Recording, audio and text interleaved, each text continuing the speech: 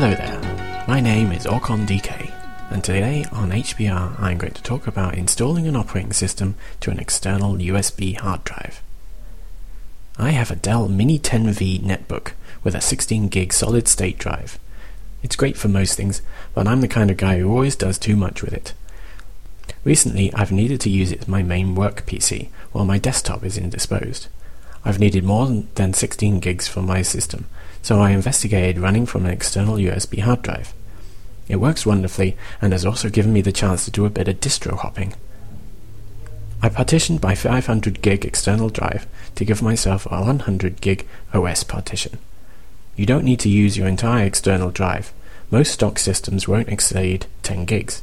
100 gigs should give you more than enough room for apps and your data. I generally use Ubuntu, and its installer is great for this type of install. Follow the install wizard as usual and select Manual Partitioning. Click your new partition and click Change, selecting your preferred file system, checking the format box, and selecting the mount point as root. Next, select the location of the bootloader as the MBR of the external drive, not the MBR of the local drive or the first partition. This will prevent you from messing up your primary bootloader. All you need to do after installation is to set the BIOS to boot from the external drive. If you have trouble with booting from the external drive, or you prefer not to have to change your BIOS every time, just boot back into a primary OS and run the command update-grub as root. It should find the new OS on the external drive and update your local grub menu with an option to boot to it. You can even move between PCs with this drive, as the Linux hardware detection is very robust. The only problem you might have is if you need a proprietary graphics driver, in which case you will need to install it and reboot. It is also possible to run Windows 7 externally, but it is not made as easy. You'll need an existing Windows 7 install to run a script which uses the Windows deployment tools to flash the initial setup onto the drive. Once booted, it will set up the system according to your hardware.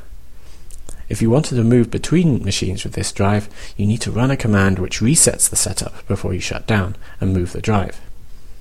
One issue is that of the page file, which is the equivalent of swap space on Linux. Doing anything on Windows on my netbook slows to a crawl without a page file, and Windows can't use a USB drive for it. At first, I tried reformatting my swap partition on the local drive to NTFS, which seemed to work, and I could set up a swap file on that partition for my Linux system. However, in the end, I just got sick of how sluggish Windows is on the network hardware. I have not tried the developer release of Windows 8 in this fashion yet, but from what I have seen, I doubt I'd get any benefit over using a VM. I hope this has been interesting to you, and that it might encourage you to do a bit of distro hopping or alpha testing yourself.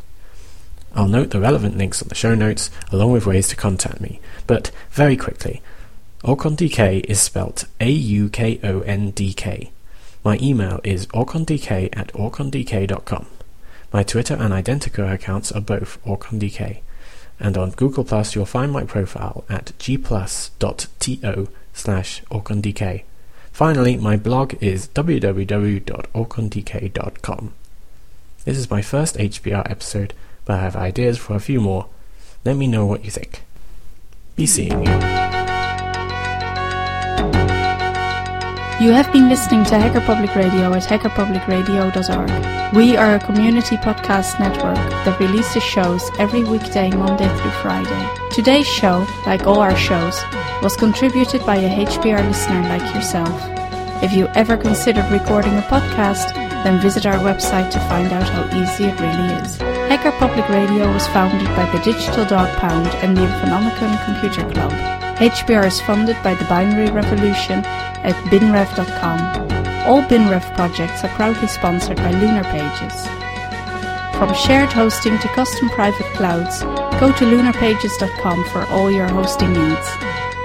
Unless otherwise stated, today's show is released under a Creative Commons Attribution Share Alike 3.0 license.